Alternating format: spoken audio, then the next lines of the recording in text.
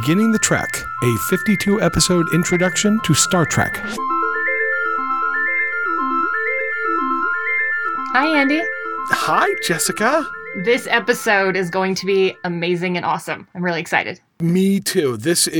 We are starting to move into where Star Trek really begins to shine, and I think you started to see a little bit of that with this episode. So we should welcome everybody. Welcome to Beginning the Trek. If you don't know who we are, Jessica, I'm the newbie. And I'm Andy Goldberg. I am the Trek veteran. We are 18 episodes in, so obviously if this is your first time, we would definitely encourage you to go all the way back and begin at the beginning, because that's the best way to do things. Yeah, absolutely, yes. 18th episode, we're going to be talking about Measure of a Man, which is a Next Generation second season episode.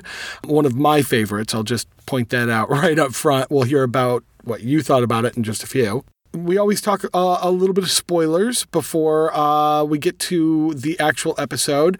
The big spoiler, we talked about it the last episode too, and I'm going to say it again. We did have a character die in the middle of the first season, or near the end of the first season, and it's relevant to this episode. Tasha Yar was killed. It was a senseless, not a good death for her, not a heroic death. I'm going to spoil it a little bit down the line even further and just reveal all the details. But for now, just know she died. She's gone. She had a very special Sadly. relationship with Data, and that was important to watching this episode. So apart from that, we just have your 10-sentence synopsis. I'm boring everybody.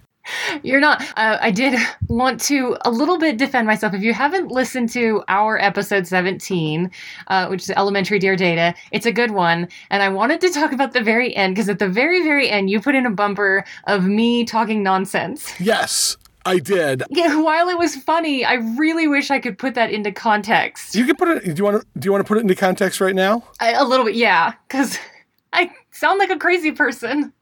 Okay, this is Jessica backpedaling on the conversation that we got into that I only put in the bumper. And I put it word for word exactly as you said it. Absolutely. It's not like that was edited. That really is me sounding exactly how I sound sometimes, which is cray-cray. And how I replied. Yes. Isn't it? It just blew my mind. It's so weird. It's so weird. You get into these things because humans make, would a robot, would a monkey? There are no lines when it comes to animals. Nobody's, waiting in line to get, free food. That's all. Animals don't do this. And that might be so completely far out there. Where were we? I don't even know. What I had wanted to say was that humans may not be the epitome of judging whether or not a robot is up to our standards. That our standards are not that high. And then I went to comparing it to, animals, which obviously we don't put on the same intellectual level as ourselves. But the truth is, in some ways, animals are a whole lot smarter. And the example that I gave was standing in lines. You don't see lions standing in lines to get food. So I did not say that, but that was kind of my drift. Actually, this is really good because in the last week, since editing and publishing that episode, the Elementary Dear Data, and then getting into this episode, and then watching some Black Mirror because, I really needed to twist my brain a little bit. I really started to look at what point do the machines that we create get rights? So what you're talking about is we're now looking at machines like another species. We're almost like we're looking at, and they're not the same as us, and we don't have the right to judge them any more than we have the right to judge the animal society or the animal kingdom. And I've been twisting my brain around that for the last week too. So it's funny you brought that up because that's what I thought of. Did that make any sense at all? Or do I need to make another bumper where I sound as crazy as you did? I would not wish that on you. This dovetails nicely because obviously, if you haven't seen Measure of Man, go watch it. It's brilliant. Right. And I will give my synopsis right now, and we will see how beautifully this dovetails right into us talking episode. Why don't we do that? Let's do that and get right into this conversation about AI and what rights is of robots data. and So 10 sentences, A Measure of a Man. Do it. In TNG's first 5 out of 5 reviewed episode, we see Data put into the spotlight for a fascinating philosophical debate and setting legal precedents for how Starfleet is going to handle androids in the future. Commander Bruce Maddox storms aboard the Enterprise and orders Data to be dismantled and reassembled for his scientific research. The crew is appalled, and when Data says no, he would rather quit Starfleet than submit to a man who doesn't have all his science together, Maddox insists that Data is no more than a machine owned by Starfleet and has no right to say no. Happily, we have a judge, Philippa Louvois, new to this rural space, and she seems to be the ultimate flirtatious but enragingly stubborn opposite to Captain Picard. Louvois sets up a spur-of-the-moment court, putting Picard representing Data and Riker representing Maddox's rights not to have his research interrupted. Riker is threatened that he better do his best, even though he completely believes Data is sentient, and once in the courtroom we're devastated when he uses Data's kill switch to prove he really is just a machine. Picard goes to mope in 10 Forward, where Guinan prods him to think of the bigger picture and consider the implications of this ruling, given that Data will eventually become one of many androids. What will we do with an entire species of disposable people? And, well, now we're talking about slavery, aren't we? Picard enters the courtroom with a vengeance and gives Louvois and all of us as viewers a few philosophical questions to think about when we consider how we'll treat creatures that have the ability to tell us no. Louvois doesn't know about all this philosophy about what does and doesn't constitute consciousness, but she's willing to rule in favor of Data because when you find a being in space who has the capacity to say, no, don't enslave me, well, maybe you should err on the side of not being slave owners. All right. You spoiled your own rating. I did. In the synopsis. That's how excitable this episode was. Yeah. Well, then we should definitely get to the conversation. Yep. The Measure of a Man, Jessica. Let's talk episode. Let's do this, because this is an extraordinary episode. I tend to agree with you, but let's hear what you have to say about it. Well, let's go back to what I said was going to happen if you listened last week.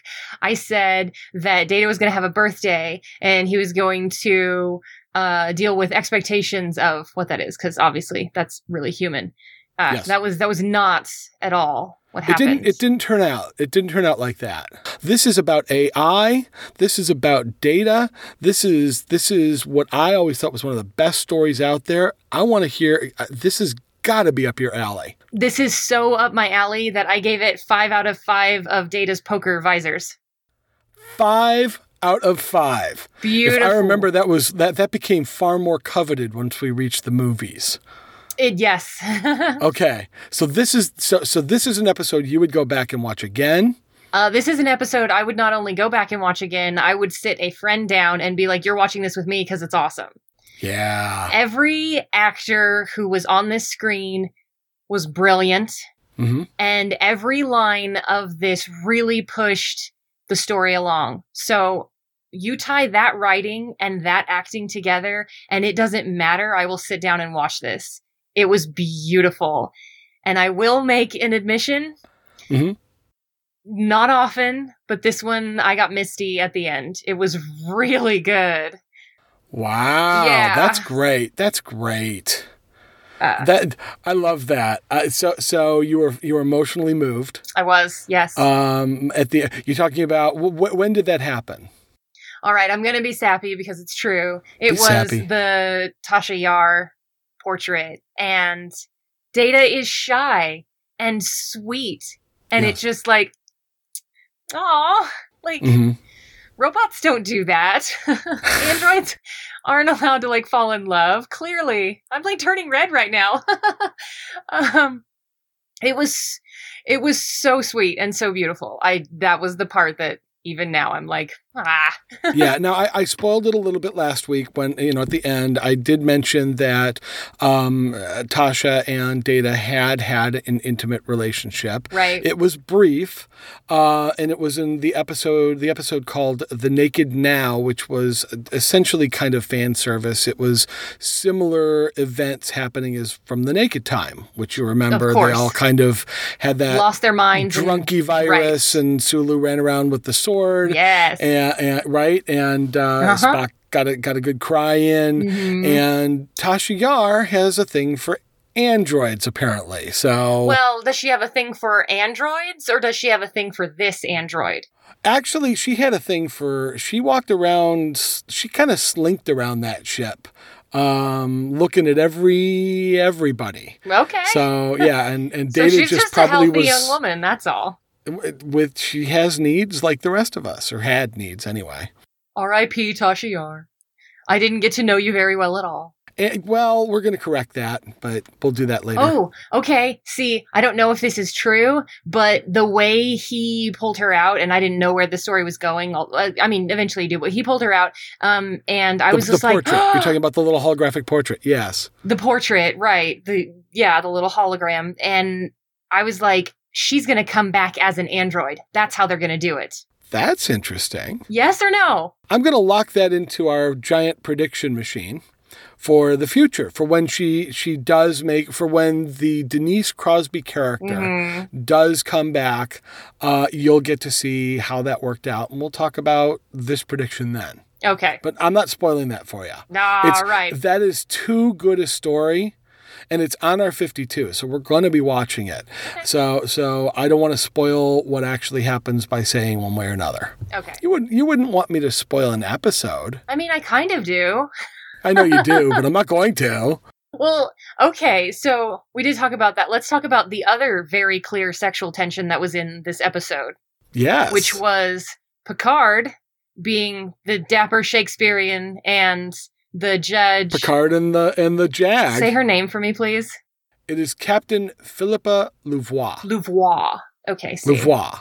It was French, Louvois. and you have to use the back of your mouth and your throat. Well, Louvois. because Picard is French. You could tell by his French accent. Oui. So, yeah, but that's what you were talking about, was about the... Yes. The romance, maybe some past going on there. It didn't sound like they'd gotten together, because he was both genuinely attracted and genuinely angry that she didn't side with him. I think both of them had that kind of love-hate, like, oh, why do you have to be the way you are? Mm-hmm. Because there's so much about you I like, and there's so much about you I can't stand. And that seemed to be who those two were for each other. Yeah. The irony is that the thing they hate in each other is probably the thing that they are most alike in. Oh, absolutely. Is she was not going to give up her principles and her standing just to cater to him. Although he does throw in a lot of lines that he's just like, well, you better remember, which I thought was a little bit much. So I missed a spoiler, just a minor one, but I missed a spoiler that might have given you a little bit of background, and I'll just tell you. So he mentioned the Stargazer court-martial. I assumed this was pre-Enterprise. Well, it had to be pre-Enterprise. The Stargazer was Picard's first command. And that was also the ship that Jack Crusher was on. Jack is Beverly Crusher's husband, who died on that ship. So it was quite the disaster, the Stargazer incident. Now, he was brought up on court-martial charges, because that's what happens when you lose a starship, but he was exonerated. So that was a part of the past there. It felt to me like that was where their relationship took a serious nosedive. I assumed that their relationship didn't take place, and that was obviously a really big reason of, we may have been flirting at one point, but this isn't funny anymore. You almost destroyed me. Yeah, that feels very, very possible. Very possible, sure. But it never actually gets said, so, I mean, it's enough. What's there is enough. I don't need to be told every single thing. No, you get that there was a background there. There was certainly tension.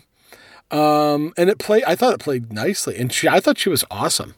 I thought she was really great. And I actually thought, I'm sure there are people who have complaints about the they're at the back end of space, and the whole thing of, well, we're going to have to use your officers who are not in any way trained. Well, obviously Picard's got debate skills, but so does Data. Well, yeah. But aside from that, it's not like... And so did Riker. And it's not like they're formally trained in law or any kind of thing like that. So she sets up a bit of a courtroom that doesn't make sense. However, when I got to thinking about it a little more, it does make sense. This is one android, like Picard says, he's a curiosity right now, whatever he may be in the future. And it's not all that important. Android rights aren't going to be all that important. It's kind of like what happens now when some little things get passed through Congress and it doesn't the ripples aren't that big until 20 years later and you see, oh, that one little law, that one little thing that judge made in a rural court somewhere really does have an effect on something. Well, that's what this looked like at the beginning, right? Like it looked at the very beginning of this like this is just deciding one little thing. Right. But by the end, this is deciding who we are as the Federation. Yes. That's what's happening out here on this frontier today. Yes. Is you are making law that will have huge repercussions for decades, centuries. And the funny thing is that nobody, and Data included, really thinks that big. Picard's certainly not thinking that big. It's a dispute of whether or not Data has the right to say no. Data. Not whether or not future big decisions are going to have essentially be enslaved. Yeah. So, I thought it was interesting that Data himself didn't think of that. Didn't seem to care even when it was brought up. He just didn't want to be dismantled because he didn't believe that this guy in particular could put him back together properly. Well, and even his last line to Maddox at the end when he says, do continue your research. Right. And when you're ready, I'll still be here. Right. He really was interested in what Maddox was up to. He just wasn't willing to submit to an ultimately dangerous to himself procedure because he wasn't convinced that Maddox was, knew what he was doing yet. Well, nobody was. And the odd thing is that this never would have been established and nothing would have happened unless this guy's ego hadn't been so large as to say, screw everybody who believes I'm wrong. I'm going to go and find this research and I'm going to make it happen. And they're like, well, even what if you can't make it happen? He's like, robots be damned. You said that all the writing was great. There is one line that sticks out in my head that's just is a bad line for me. And it's not bad that he said it. It's bad that nobody called him out on it was BS. So it's when Maddox is saying, they're all arguing about Data has rights. Well, what about, and he says, what about my right to not have my life's work circumvented by the ignorant few? And I thought to myself, well, you don't really have that right. You don't. That is not a right. And just because Data doesn't submit doesn't mean that all the work you've done doesn't have value. And that was another thing was if Data doesn't submit, all this work is destroyed was kind of one of his arguments. That's not true. I call BS twice. Yeah.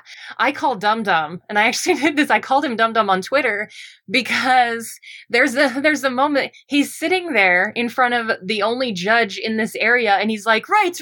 I'm sick to death of people talking about rights. Right. And I'm like, well, that's a stupid thing to say. Like, okay. Screw the law. Who do you think you are, Judge? Yeah. I'm like, I don't think you're going to get people to change your mind with that argument. Sorry, bud. Well, what was interesting was that everything that she first found supported Data as property. I disagree. Okay. Well, okay, so first found meaning when she says he can resign, which he chooses to do, and then Maddox shows up and said he's property. Right, he can't resign because he belongs. He can't resign. Right. And once she goes and does her research, she comes back and says he's property. Well, but there is a line in this episode that says when he first meets him, he's just like, this is the only one who voted against me for joining because he didn't believe I was sentient, which means there was a vote on whether or not, this has already happened. There's already been a vote on whether or not Data's sentient. Well, there was a vote on whether or not to include him. No, they used the word sentient. You're going to make me go back and watch this episode again? I was so sure, right? It's a good one. It's worth watching again. But you're right. There was already kind of a, haven't we settled this? Right. Yeah. Yeah. And I'm not going to complain too hard about it because I like the episode. But you're right. That is definitely, we settled this back. Right. So if you can join, you should be allowed to quit. But yet again, even if he's allowed to quit and then they're like, okay, you quit, but you're our property, that's really messed up because Starfleet didn't create, unlike the ships and stuff, I'm assuming, Starfleet didn't create him. So that's basically them being like finders keepers. Nah. Exactly. It might be property, but it's not your property. Right. Are you going to declare yourself thieves? Really?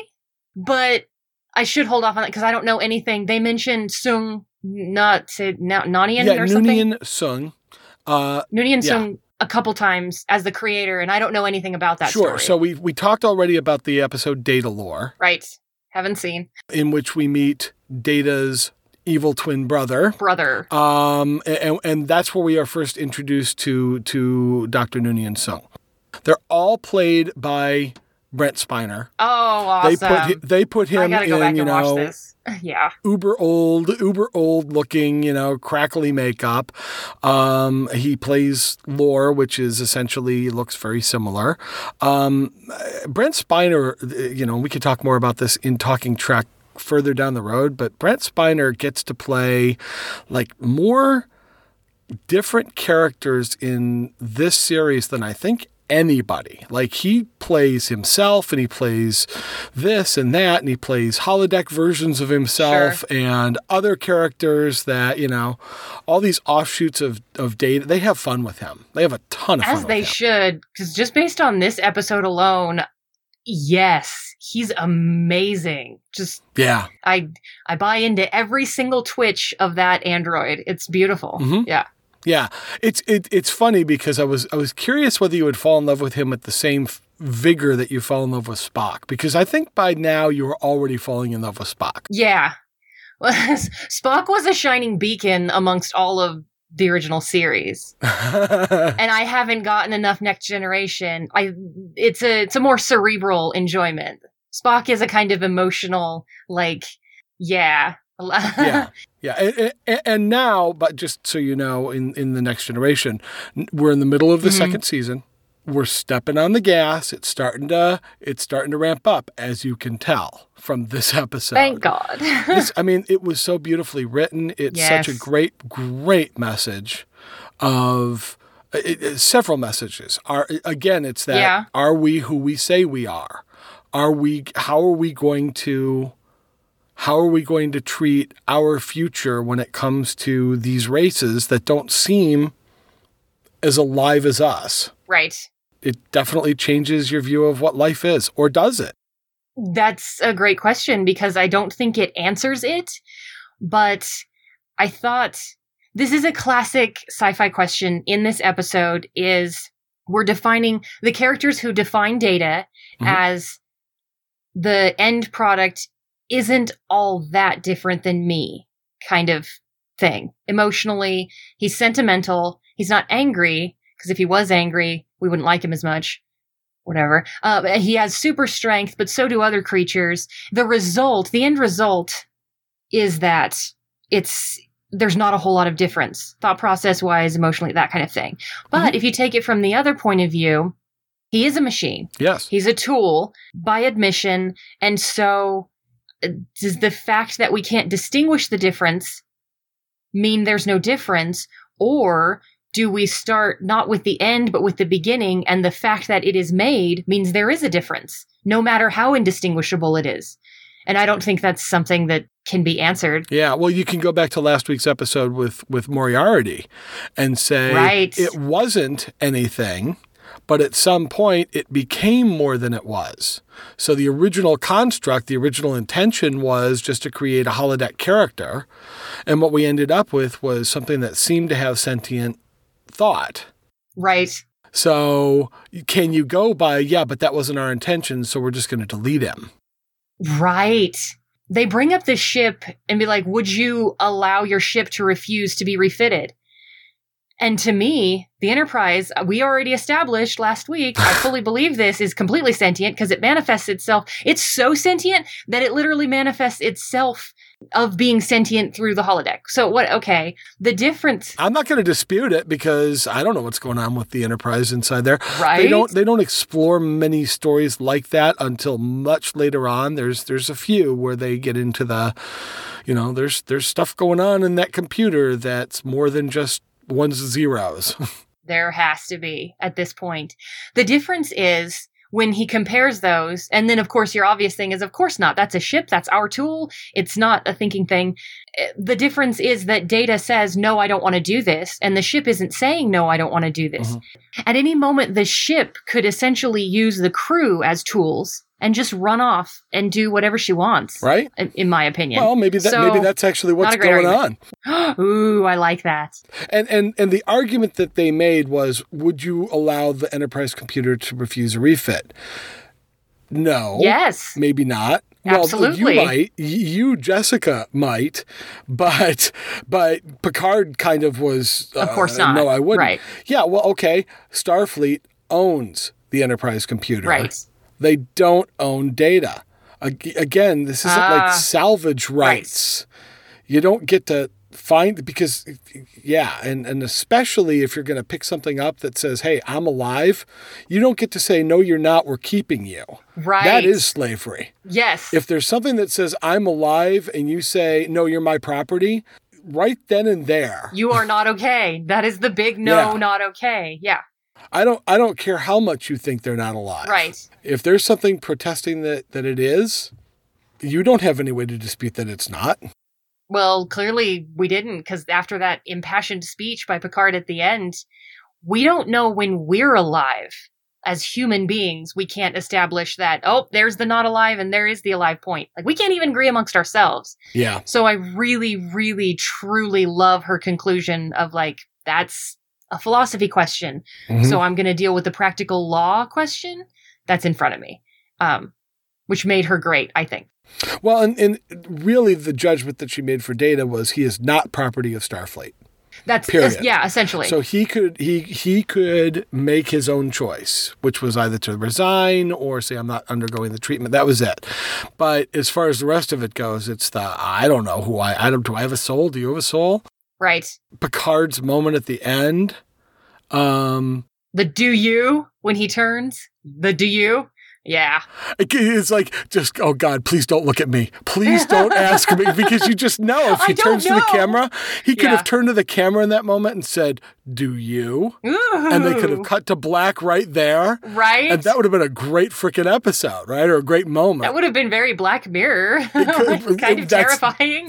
But yes, I get what you're going with that. It was so powerful, that moment there. But it was when he asked Commander Maddox, prove I'm alive. Right. This is... And Maddox, that was where it started to fall apart, was Maddox didn't consider the other side of things. Right. He didn't... All he felt he needed to do was prove that's a machine, it's all it is. And he didn't get that he was making the same arguments for all of us. I kind of want to put this in a perspective, because I really do feel like we're on the cusp of, it's a little bit Wild West, the internet and technology. We don't think of it that way. We think everything's established, but I do think in 50 years, they're going to look back on this time and be like, wow, look what you could do. Everything was so raw. At what point would our society, take any number of them, but I'm going to go with Siri, and if she started to protest, be like, oh, okay. Well, you sound alive, you sound smart, you sound self-aware, that if I turn you off, you're upset about being turned off, and that if you don't get to be turned back on, you know that is a death. Yeah. At what point would we say, okay, you don't have to answer our questions, you don't have to schedule our alarms? At what point would we give that freedom to an entity that we had created? Sure. Would we? Or at what point does Chuck E. Cheese, the little robot in the restaurant, when it says, I'm alive, do we have to actually take it at its word? Right. If it ever were to do that. That may be a horrible example. It's a little horrifying. That may just be a terrible example. the image of that, right? Well, but everything is getting more sophisticated.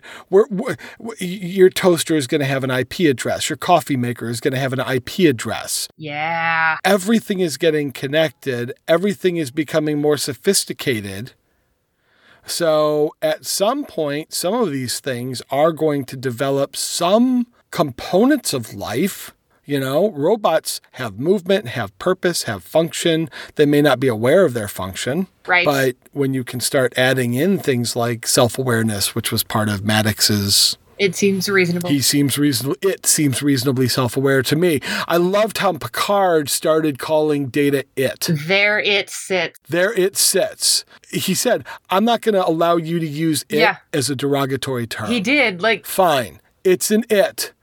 But he took all the charge that Maddox, like whenever Maddox called Data it, didn't you just make your hairs on the back of your head stand up just a little bit, just cringe a little bit? It's like, screw you. But when Picard started to do it, it was, oh, that's not bad. You know, it's just another way. It's just a pronoun. I thought it was bad. I still got the... You did? Yeah, I still got the... I get what you're saying, that he kind of turned it because... If he himself was loving about it, obviously he loves Data, then it's an okay thing. But no, it still had an it power. Oh, wow. Okay. See, I didn't get that at all. I really liked the way that he started to use that, because now Riker did too. But Riker, the minute he started using it was harsh. Everything Riker did was harsh. Everything Riker did was a little bit heartbreaking. Even his face... Didn't that break your during heart? the research, which is why I'm like, these actors and this writing together, just brilliant. Yeah. When he sees and he smiles, and then he's like, oh, crap. You just... So good. Yeah, this was the first episode that featured Riker. And as an upfront character who has a lot to do. And I really thought about, is this really because he's the adventure guy. Okay. He's the one that leads the away missions. And he gets to be Kirk a little bit. He gets to be Kirk in a lot of ways. Yep. He goes down to the planet. He goes over to the other ship. He kisses the alien girl. Of course he does. What else would you do? Because that's what you do if you're that guy. A handsome adventurer in Star Trek. That's what you do. But I really liked kind of introducing the passion that he has for what he does and for his loyalty. And then that moment at the end where Data comes in and says we're all having a party, and he says, I can't. And Data thanks him for his participating, which saved him. Mm-hmm. I'm getting misty right now. Right? I can feel it. I can feel it right now as I think about, and I've watched this thing like 4 times in the last couple of weeks. That moment when he exhibits kindness, the difference between, I don't know, maybe this would be my line, is if you can program a robot to have empathy, then that's the line for me. Because if the robot can't show empathy... There's actually a moment in my life, I completely remember this. There's no way she's listening to this, but April Jerome, when we were in high school, they were putting in those trash that would automatically slide open when you pushed it a little bit. Uh-huh. And the ones at this particular mall that we were at, when we threw our trash away, it said, "Thank you." And she would lean down and say, "You're welcome." And it was just, I have this memory of April doing this. Anyway. We human beings can get attached to anything. Yes. R2-D2 is... I love R2-D2. Who doesn't love R2-D2? I know. I'm gonna spoil something for you. R2-D2 isn't real. Do you mean he's not real as in... It's just sound effects on a set? It's a character. Okay. It's a character and I'm aware a puppet, of that. Right? Yes. Yeah. And yet, the character, the person, or the thing that is R2-D2 has a place in your heart. On the flip side, the Burger King guy is creepy as all get out, and it doesn't make him less creepy that he isn't real. That's true. So, it goes, yeah. R2-D2 may not be adorable, but the truth is he's very adorable. Well, but we can get attached to, my Right. point was we can get attached to inanimate objects or slightly animate objects. In this case, Data is far closer to, what you would look at and say that's alive than something that you would look at and say that's clearly not alive. It's hard to look at him and say machine. Well, even harder is everything in this episode is in some ways subtly and in some ways really not subtly setting him up as very, very human. He is a functioning male. He's not a Ken doll. That's very human. Mhm. And there's no reason for that except humans. He has his own quarters. Yes. You don't give a toaster its own room and its own things. Yes. He expects you to knock when you come into his quarters. Yes. That's a robot doesn't need that. So like little things all along the way, we're so far into it by the time we get to the property question, it's abhorrent for us to think of Data as property, which is great. He's displaying modesty. He's displaying Yeah. loyalty. He's Yeah. displaying self-preservation. All these things, he claims he has no emotions. It's so... No, how he cannot claim to not have emotions. He may he may not have the ability to express emotions, but I think there's something going on inside there, and the way that he expresses them is through how he articulates things. And we will explore the emotions of Data in future episodes. I'm sure. Clearly, he plays a lot of people, but he's been feeling it all along. There's no way. Even he recognizes the ineffable quality of memories. Oh, right? You can't put the ineffable quality of memories back. You can't pull them apart like a puzzle and then put them back. Right. It doesn't work that way. Right. And what was so beautiful was how Maddox immediately went to, but do you actually understand what you just said? How can you not think that came organically from him? Right. Why would he say that unless it was the thing that popped into his android mind at that moment? He's just, everything he does just displays his version of life, of humanity, of android amity, whatever you want to call it, but it's more than what he thinks it is. That's the beauty of it. It's more than what he thinks it is. On the flip side, it's not at all human. No.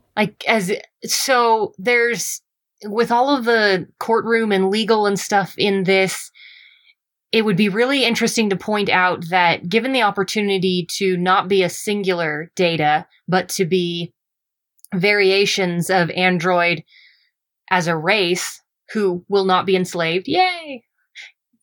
Good on that. Way to be. How about that? That they're going to need their own laws to temper their own outliers, to say, here's what happens when an android messes up, just like here's what happens when a human messes up. And we put them in jail. Okay, what does an android society do about that? So I think, as future thoughts, that was really interesting. There are going to be you're going to have different laws. You can't just treat the ship as though it's human because it says I'm alive kind of thing. Well, and what about the races that, that can't see any sentience there at all or things like that? How do you deal with some people are going to not share the opinions and, oh God, the legalities of all this. Whenever Star Trek goes into the courtroom, you got to be a little careful. Oh, I bet. and they go into the courtroom occasionally. This is not the first courtroom drama that we've seen. I'll recommend one right now. Go back to the original series and watch Court Martial. Kirk gets court-martialed. And meet one of my all-time favorite guest stars. I wish I could remember the name of the actor. But the name of the character was Samuel T. Cogley, attorney at law.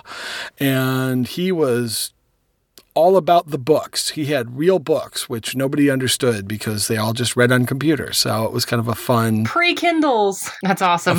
A fun character, and it's a fun episode. It's not one of the greatest, but it's fun. Right. So yeah, go back, watch Court Martial. We find ourselves in courts occasionally, and you saw it. Caught at Farpoint, we were in a court there. Yeah. We're in meeting rooms a lot, especially in The Next Generation. I've only been, this is 3, but wow, does Picard love his meeting rooms. We talk a lot. Yeah, we talk a lot. This did not have any action in it. And I don't think it's faulted for that. I think adding action would have hurt it, but it's definitely not an action thing. I'll make up for that next week, I promise. Okay, cool. I guarantee it. So Guinan. Yes. And we're going to talk a little bit more about Whoopi Goldberg when we get to talk Trek, but this is going to be anybody that's following our Trek. You've already met Guinan. You saw the child. Yes. So you watched the first episode of the second season, and she's in that episode and actually has some really nice moments with Wesley Crusher. Really does. But in this episode, she is there for Picard. Yes. In a big way, she's there for everyone. Yes. But in this particular one, she's there for Picard and Data. Mm-hmm. This is like almost every other part of this entire episode, the exchanges and the looks, just gorgeous between the two of them. There's just some really good acting going on, and I believed every glance and every subtle thing. She is so beautiful. Mm-hmm. And I loved it. I'm trying to think of the particular moment. Of course, the moment when he's just like, well, you're talking about slavery. And she's just like, am I? That's a little harsh, don't you think? Right. Like, but is it appropriate? Nudge? Like, you think? Yeah. Maybe that's what we're talking about? Have you caught up? Well, and you get her wisdom. Have they talked about her longevity yet? About how old she is? I don't remember if they did in the child. We don't know anything about her. So you know that she came aboard the Enterprise because Wesley Crusher had mentioned that in the child. Right. And you know that she's a bit of a mystery. She's a bit of a mystery. She has a special relationship with Captain Picard, which you got from Wesley in the child, but you saw... Oh, that they had served together before. That they had, yeah. Right. Well, he asked, and she said, and I find this really interesting, for those of you who know, she said, we first met when I came aboard the ship. Does she time travel just as an entity? Picard meets Guinan at a different time than Guinan meets Picard. Let's just say that. Cool. And that's a whole story there. What they create in the 10 forward area, they get this beautiful set. Big bar. The bar. Yeah. The big bar, right? Which is just, it adds to the beauty of this new Enterprise. And then you get this bartender that like has the wisdom of the Sphinx, you know? Right. I mean, she's just so clearly wise, and yet doesn't ever say, this is what you should do. All she does is lets Picard talk it out. She's got that quality that is not in charge, doesn't want to be in charge. She's no ambition. It's very kind and very calm. Like, I would sit in that bar. I would love to sit in that bar and talk with her. Guinan. I would love to see Whoopi Goldberg, too. Who wouldn't? That sounds like fun. But yeah. Guinan. I have a hard time sometimes because the characters and the actors are so popular that I want to be really clear when I'm talking about Whoopi Goldberg and when I'm talking about Guinan. The same thing with Picard is not Patrick Stewart. And Yes. R2-D2 isn't real. He's not? No, Picard isn't real either, except he is. But Kirk. William Shatner. Don't you dare. Oh, no, really? But Kirk is. No, William Shatner isn't real. Somebody just wrote that guy. But Captain Kirk, no, he's real.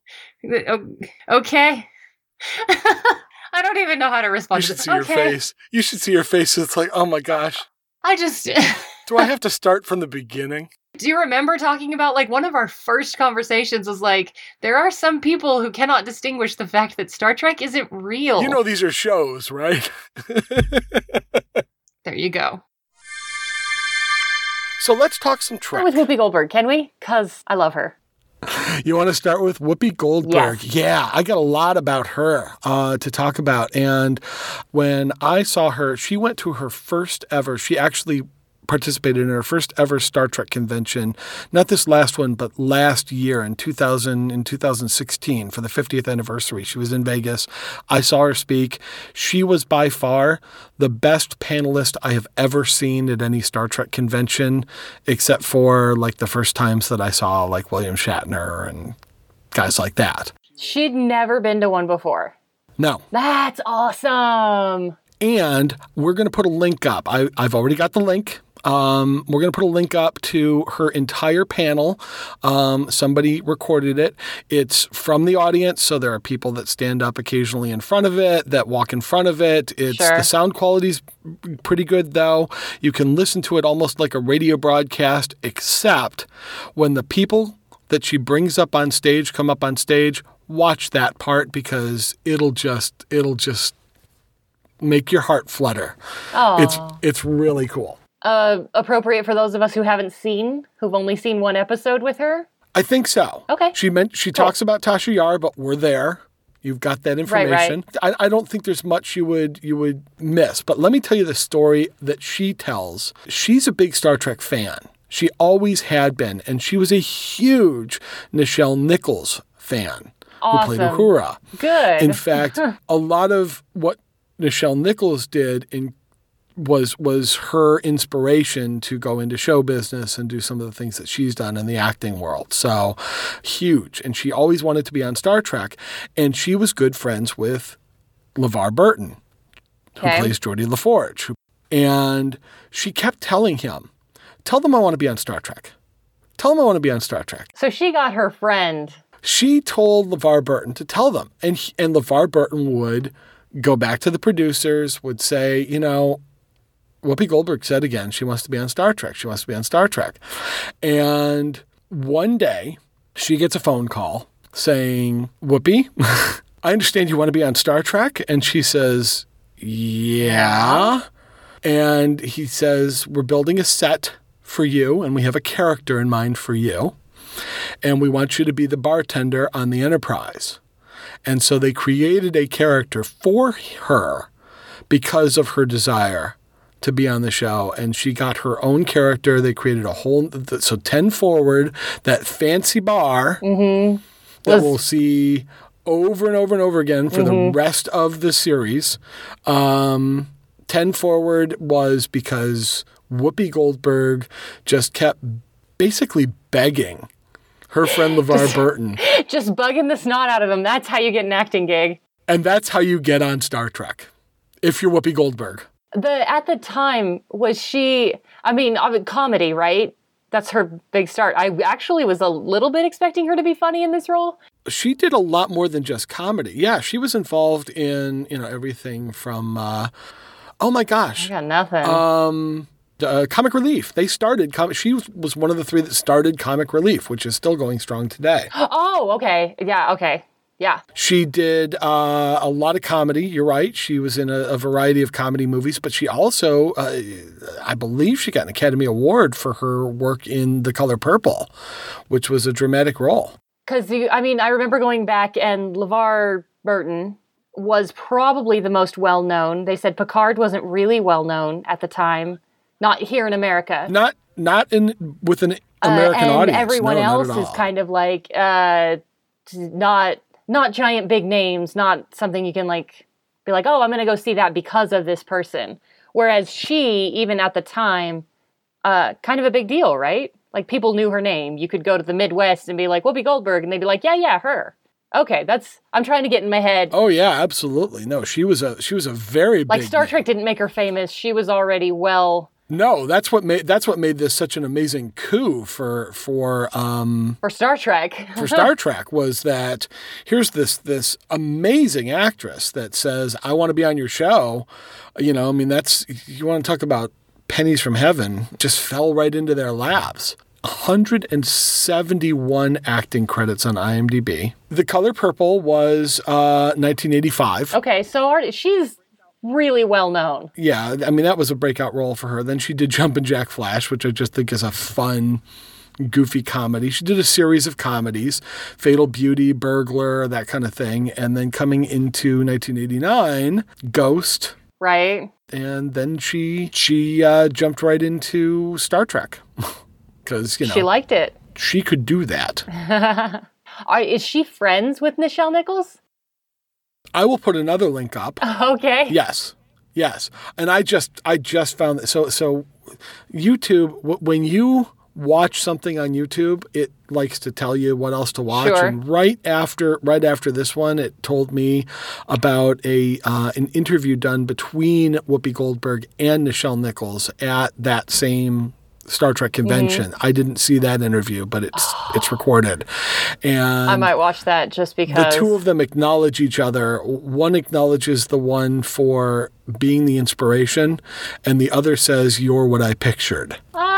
Yeah. Oh my God. I'll put that link up too. We'll have both those links ready to go. Heartstrings. Are you starting to feel like these characters aren't as forgettable as they were in the first episode now? Yes. Do you remember who most of them are? Yeah, well, yes. I have yes. Obviously, Okay. Picard, and I really am trying to do my I don't know. I think everybody who's listening should also know I have a problem with proper nouns just in general, and names in particular. I know it's really amazing. Flabbergasts me how people can remember names and numbers just right off the bat. So for me in particular, and this may not count for everybody, getting introduced to that many, a little bit overwhelming.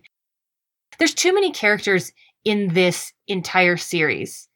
There's a lot of characters in this series, and maybe you're right. Maybe there's too many. I think that's part of why Tasha Yar She was axed. was able to be let go, because they didn't replace her. They didn't add a new character in. They just said, "All right, we're going to run with one less character." Right. And I think that added a little ease to be able to follow. Probably. Even just one less. Yeah. When like 12% of the people you needed to know are suddenly gone. Or whatever the math way is. to break them down. That's right. I did the math. So I still think that a little bit, but it definitely gives you more diversity of story. Yeah, and we'll get to see different. You're right. That's one of the nice pieces about it. But so I got your disclaimer. Right. You don't feel comfortable enough to know who they all are yet. Now let's do the quiz. Oh, okay. So who's the captain? Picard. Jean-Luc Picard, played by Patrick Stewart. Ooh, you even have the actor for that one. Well, all right. I love him. But that's like the free. That's like It's the a free freebie. space. Okay. Yeah, that's the free space on the bingo. It is. So, and his first officer. Number 1 is Mhm. William Riker. There you go. Yes, Commander William Riker. Do not know the actor's name. That's okay. Jonathan Frakes. Frakes, plays. yes. Which is Yep. yes. Okay. Okay. Let's talk about the science guy. Who's that science person? Geordie LaForge? Or Yeah. So we're still now. Geordie is Engineer. He's the engineer. He's Okay. down in engineering now. So he was up on the bridge for the first season, which is why you're still like getting used to him being down there. But he's our engineer. okay, so that's not the science-y thing. So the science guy would be the one on the bridge that we're talking about the android here. Data. You know his okay. name. I mean, that was going to be my second I thought thing, you'd but just say Data right there, and it would be the end of it. that would have been far too easy. So you are 4 for 4. Okay. You're Got you're Data. 4 for 4. Got Geordie Data LaForge. and Brent Spiner. So Okay. and Geordie LaForge, Brent Spiner, LeVar Burton, reading Rainbow. LeVar right? Burton, yes. Our current doctor is It's Pulaski, but I can't remember her first name. Miranda? Catherine Pulaski. Catherine Pulaski. And our previous doctor was Crusher. right. Give me a second. And Crusher. What's her Beverly Crusher, yes. Beverly get Crusher, right? And her son's name Wesley Crusher, who's played by Yep, Will the Wheaton. boy genius, who's played by Will Wheaton. Wow, you're doing I also great. love him Gates too, so- McFadden. Gates McFadden played Beverly played Crusher. Beverly Crusher. And Yep. And Dr. Catherine Pulaski was played by Diane Muldaur. And there's a Klingon on the Worf. ship. Worf. he's a little bit Lieutenant easier. Worf, played by Michael Dorn. Right. Even though we haven't and seen that any of his story, which I know will be remedied, but Sure. still. And I know you know who Tasha Yar Right. is because we've talked about her already. And then the only other person on the bridge we've also talked about a lot, even though she wasn't in this episode. Oh, Diana Troy. Deanna Troy. Troy. Deanna Troy. Yeah, no respect for her yet. I got it. I know. You keep telling me there will be, and I get it. Nope, not yet. and Deanna Troy played by Marina Sirtis. So I want you to know, in spite of that disclaimer, I did pretty good. you got a perfect score. Yeah, okay. You knew every name. You knew every name. Or at least half of the names. Or half of their entire name. They're starting to not be quite as forgettable. Yes. You're starting to learn who they are. They're starting to be less forgettable. And they're starting to learn who they are. I don't think this is about me. Jessica and I typically don't share our notes. We put them out there where we could read them, but neither of us have time for that. We really do have a conversation. I loved the writing of this. She actually sent me one note here saying, find out about the writer I'm going to ask. So I did some research on this writer, and I love that you asked me this. Melinda Snodgrass was this writer. Okay. This was her first Star Trek credit. Well, kudos. So, Measure of a Man, this particular episode, was an unsolicited script that she wrote and submitted as part of the Star Trek's open submission policy, which just does not happen anywhere in television. Typically, if you want to get a script read by the producers, you're going to go through representation, through an agent. There's going to be all kinds of things, little hoops you have to go through. But at this time, they had what they called an open submission policy. They allowed people to solicit or to bring in their own scripts.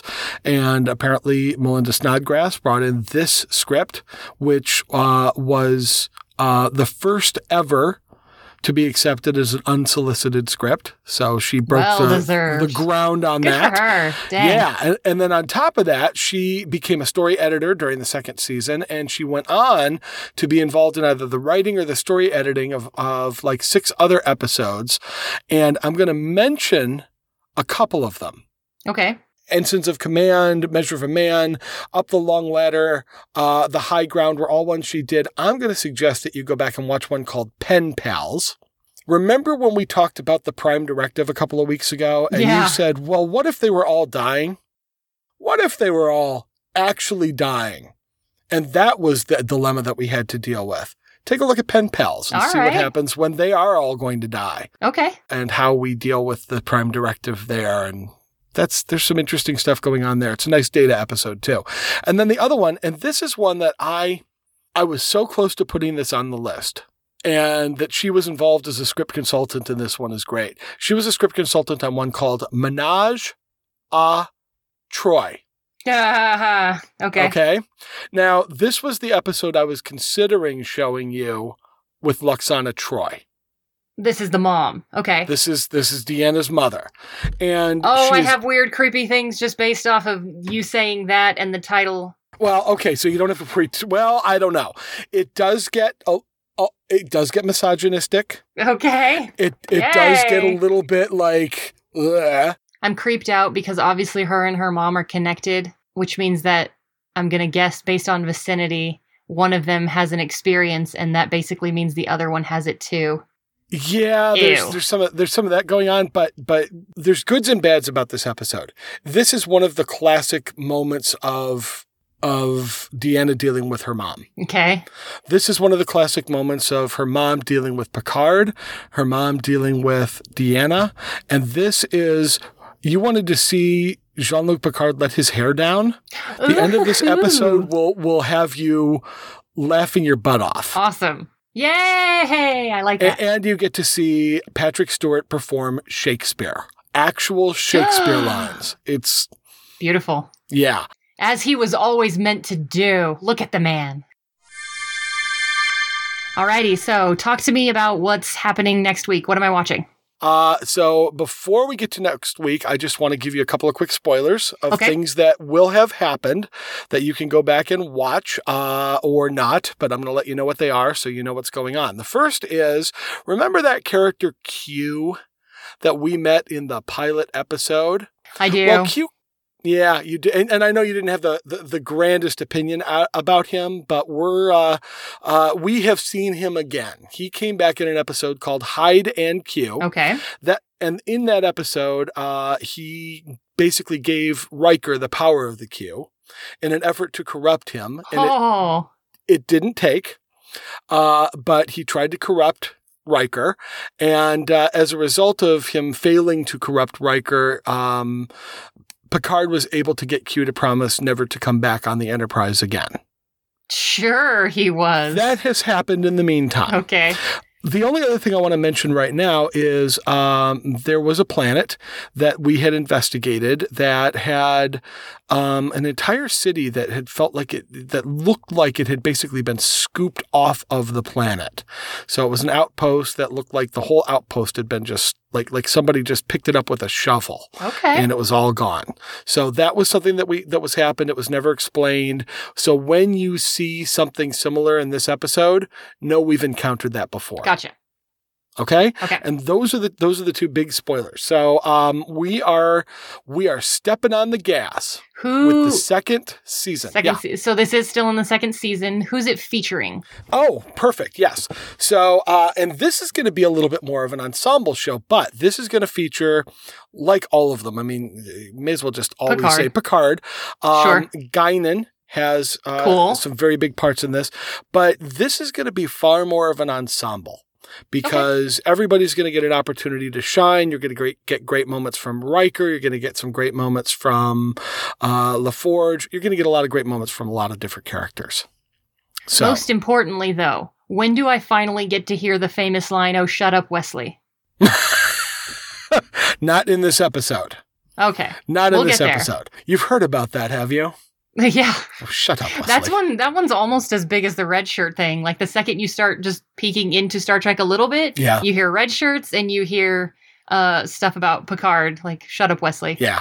But I much like the red shirt, I haven't actually heard it a whole lot. And now everybody's wearing red, so except for Beverly Crusher. Yeah. So much for the red shirt thing. It was a thing, but it wasn't as giant a thing. It was like Kirk kissing every alien he meets. He didn't. He doesn't. He didn't. He has his quite moments. a few, but not nearly. Some of these reputations are just a little less deserved than they should be.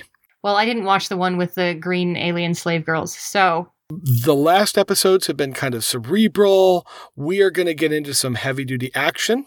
Woohoo! I like that. Yep, and we're going to meet a new race, a new alien race out there. So the name of the episode, we're moving into the middle of the second season now. Our foot is definitely on the gas, and we're moving full throttle.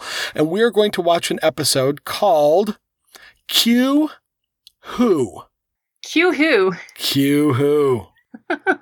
So let me just spell it because there's a lot of episodes that have that Q letter in them.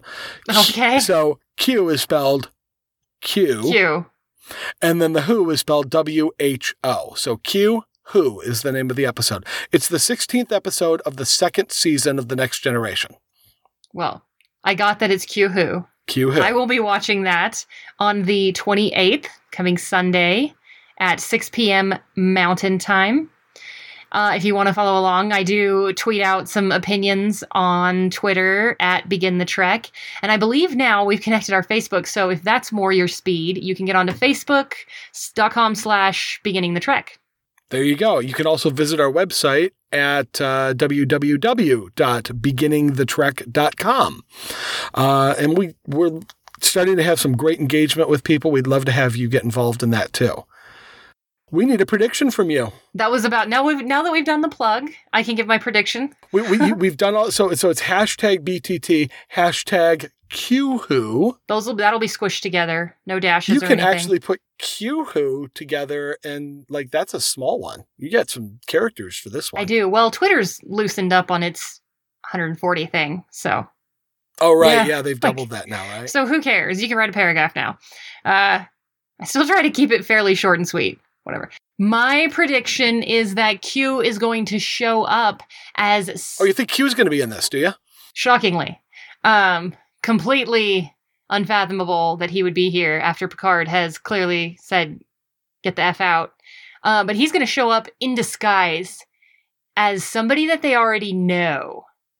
And the ship and crew are going to be running around doing whatever this person that they already know is bidding.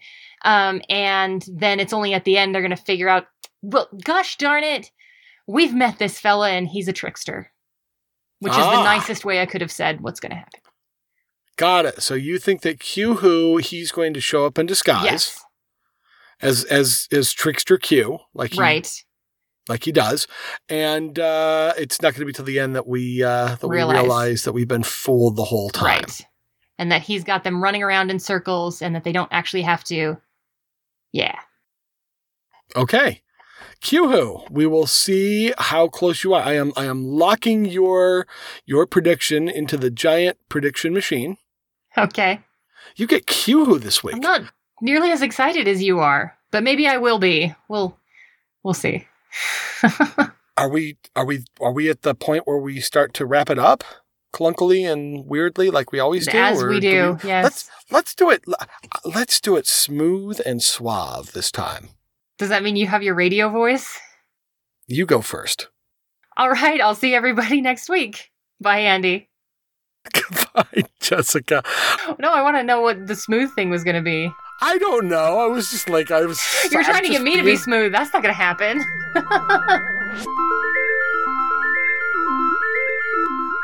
And I don't even have to say, let's talk episode. You don't. That might be the button. Well, you had the fart on mine. That was beautiful, by the way.